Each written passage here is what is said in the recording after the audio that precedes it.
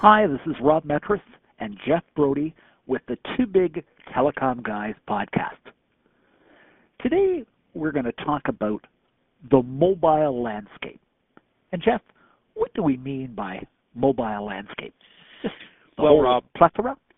Yeah, it's the whole gambit. It's going to cover everything. We're going to talk about your voice, your applications, your devices, what the carriers are doing, where they're going, and most importantly, how you as a business and even a individual can harness this technology to make you more efficient and more effective. Excellent, Jeff. This podcast is brought to you by Code Fusion Communications, Inc., the Greater Toronto's name to know for computer support, telecom services, and how to integrate your systems together seamlessly. Code Fusion is a Microsoft Small Business Specialist and a Microsoft Gold Certified Partner, as well as an Altigen Platinum Development Partner and dealer. Look, in the new landscape of mobile, I was in the grocery store the other day, and I saw the fellow at the potato chip, and it looked like he was using an iPad, and he was tapping on his iPad.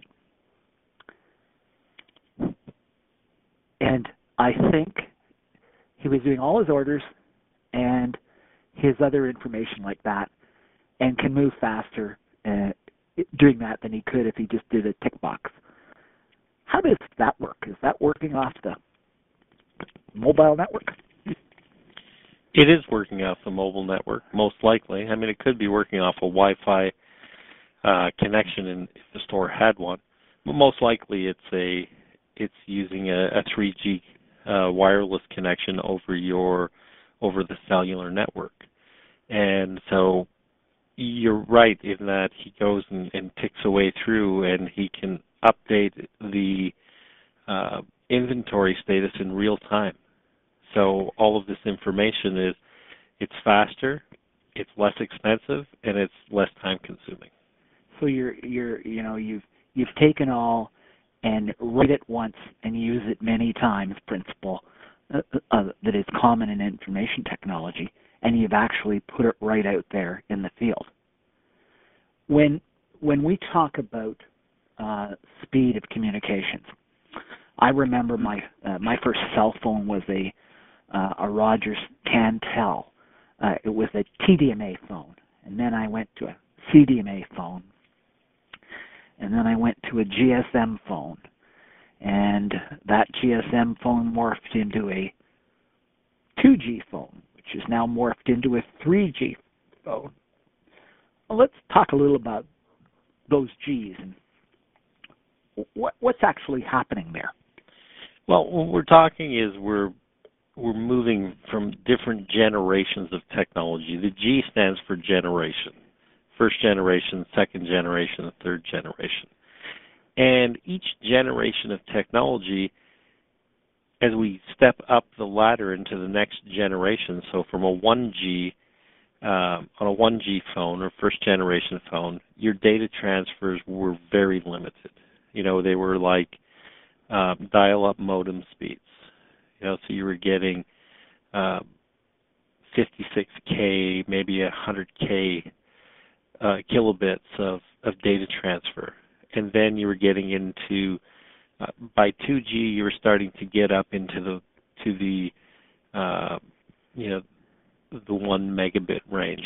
3G, third generation technology is bringing in the wire line speed. And so what I mean by that is it's bringing in the same types of data transfer, and on the Gs, I'm specifically talking now about data transfer on the cell phone. So it's that ability to transfer your emails, your voicemails if you're using a digital a voice over IP phone system where you get your information, videos, that information. How fast does that travel over the line? Well, if you're at home and you're using ADSL or you're using cable, you're getting a connection that's anywhere from 1 megabit downstream to you up to 50 megabits downstream to you now. So, in the U.S., there's Fios that's available from the carrier. In Canada, we've got Fibe, and it's at 20, 30, 40, 50 megabit connections. And what we're doing, so back to the mobile, is that we're starting to see speeds that were in the DSL and the cable days when we had a 3 meg or a 5 meg connection. That's what we're seeing on the third generation of the data networks on cell phones. So it's that really now, it's the ability to have that level of mobility to be as wired when you're mobile. And the cost of doing that has come down to where it's easy to use today. When you think of that as a purchaser, whether you're buying from the changes in the landscape of the bands that are available have changed drastically, and the number of processors that are people that are selling those services have gone up because of competition. I gather on all of this bandwidth and the towers and everything, it's really still one or two or three carriers that are actually carrying all the traffic, but smaller carriers are reselling that traffic on the big, wide service across the country, whether in the U.S. or Canada. I gather that the investment by the mainline wireline companies as well as the mobile companies supports that infrastructure. That's right. I mean, in Canada, so for instance, Bell Mobility is one of the players here, and Bell Mobility is resold. Services are resold by President's Choice, Virgin Mobile, and on and on and on. Like there's a plethora of names that you will see that service sold under. Koodo Mobile. So what these organizations are doing is they're bulk buying, so they're wholesale buying the service, and then they're reselling it under a bulk committed buying agreement, so that they're giving you wholesale rates from the incumbent mobile carrier. And there's the same, Rogers, TELUS, and Bell all have organizations that are reselling their networks. And this year in Canada, we've had 4 new mobile providers, and these are mostly metro-based phone services, where most of the new telephone carriers come out. So in Toronto, we've got a company called Mobilicity, another company called Win Mobile. There's another 2 companies that one was launched in Quebec, and Quebecor launched a mobile company there, and these are bringing out the next generation of phones. So they're moving into a larger spectrum. So the airwaves that the voice transmits over, and they're delivering higher speeds for data transfer as well. And because I'm calling them a metro-based phone service, so they have a footprint that you're using these phones in, they're able to deliver these services to you at a lower cost because their investment has been geographically limited to the size of that metropolitan area. So in the Greater Toronto area, it's a sizable footprint, about a 50 to 70 mile radius, whereas some of the other cities would be smaller. So they're able to bring these services out and then bring the cost of the services down towards wireline costs.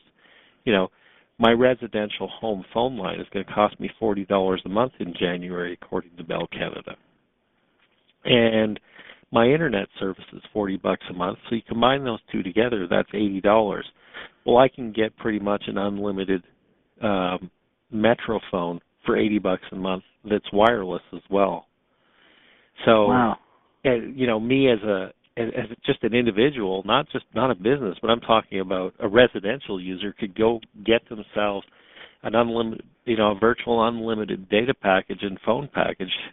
And I gather in the U.S. with the Verizon delivering both cable TV on Fios, delivering internet, delivering the telephone, as well as connecting those all with mobile. That's driving consolidation in that industry too, which tends often to mean bad things for consumers, because with less competitors out there, we end up with a natural chance for the larger people to charge you more money because they can get away with it. Yeah, and it's a bit of the sheep in wolf's clothing. People are hungry right now for something new, something different, right?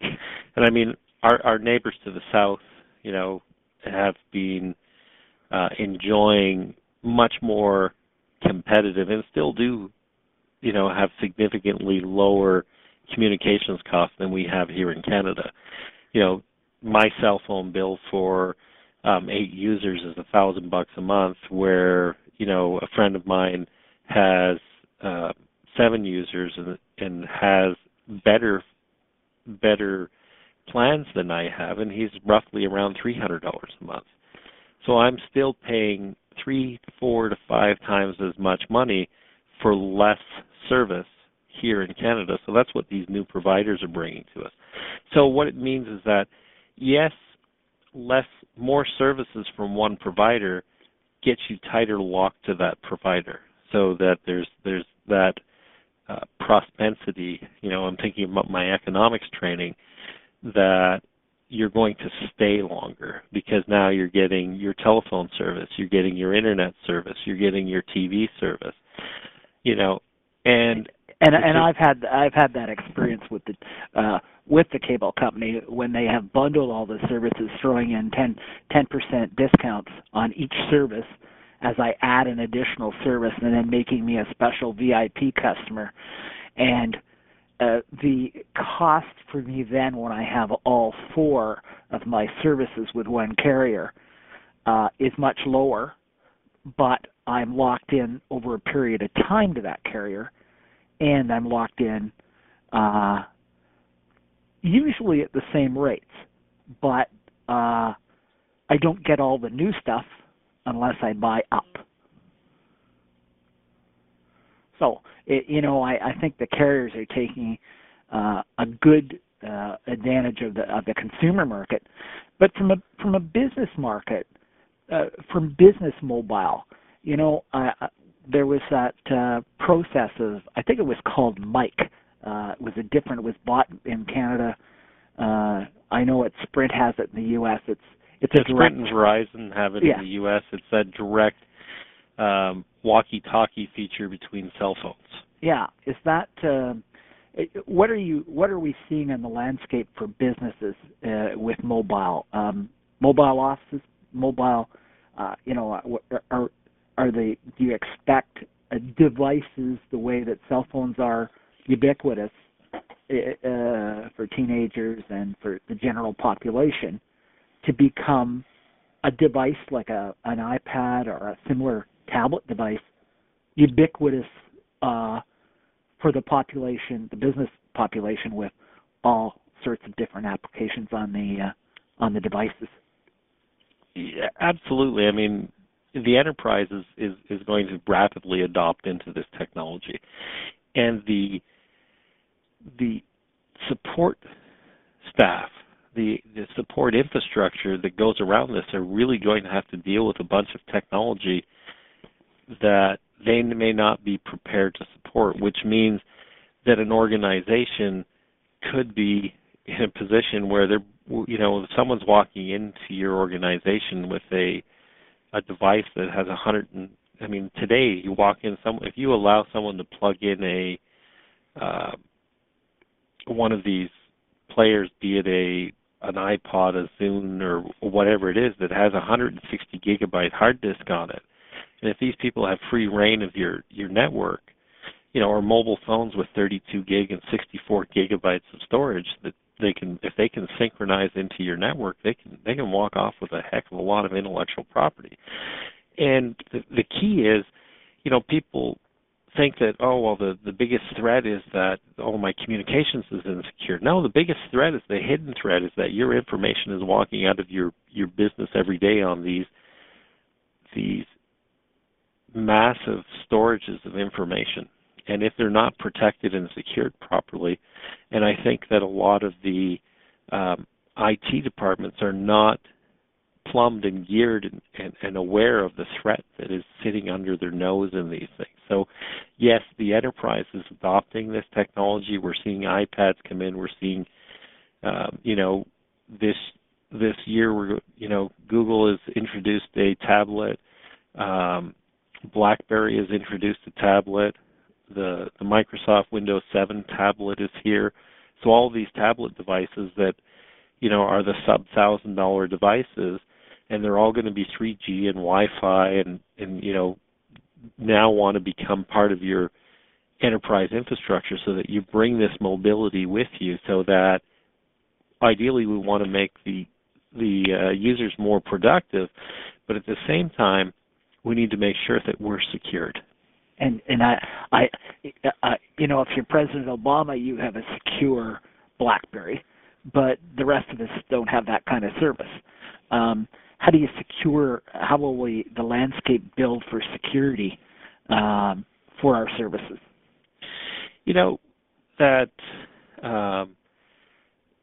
I think BlackBerry's probably one of has done some good things in the enterprise for a security perspective. I'm not necessarily a big fan of the device, but, with the BlackBerry Enterprise Server, and when you have that enterprise server, the ability to send the poison pill, if you will, or that remote kill to be able to wipe the phone. Now, if you're running a BlackBerry and you don't have that enterprise server, then you need to go out and seek out and get an application and install it that gives you that type of ability to wipe the data on the phone. If you're using a device like a Windows Mobile or an iPhone that is synchronized with a Microsoft Exchange server, a 2007 or 2010 Exchange server, you have the ability, if you're using the ActiveSync, to go in as a user and wipe the data if you lose your phone. So I had an engineer who lost a phone, called me up and said, I lost my phone, I need to cancel it. And I said, okay, log in and under your Outlook Anywhere and wipe the data on the device, and I'll call in and cancel the phone service. So there are some protections. There are some protections. Not everybody's thinking about them. The vast majority of people are not. And you think about the intellectual property that's sitting on your phone. You've got your email. If you've got visual voicemail, you may have voicemail files on here. 60 gigabyte phone, you're probably carrying, a 64 gigabyte storage on your smartphone, or 32 gig. You may have your entire business plan or project documents on there. So you're putting yourself at risk. I recommend anybody who has a smartphone that when I turn your phone on, the first thing I'm not prompted with is a PIN to log into your phone, you're at risk. Period. Well, that seems to be good advice, Jeff. And I think we've covered a fair bit of the landscape at this time, and we'll probably come back to this in the future on our podcast, because there are a lot of issues in terms of integration, in terms of what supplier, and I think our listeners will probably want to know a bit more, or we should tell them a bit more about some of the ups and the downs, because as classic early adopters, we get cut on the bleeding edge, and we're out there to make sure our friends and listeners don't get on the bleeding edge, but stay on the leading edge. Well, to get more information on our podcast, on the web, go to www.twobigtelecomguys.com. If you're interested in learning how to run your business faster, easier, with more profit, go to www.codefusion.com or call CodeFusion Communications at 1-877-335-9390, toll-free, and we'll answer any questions you may have.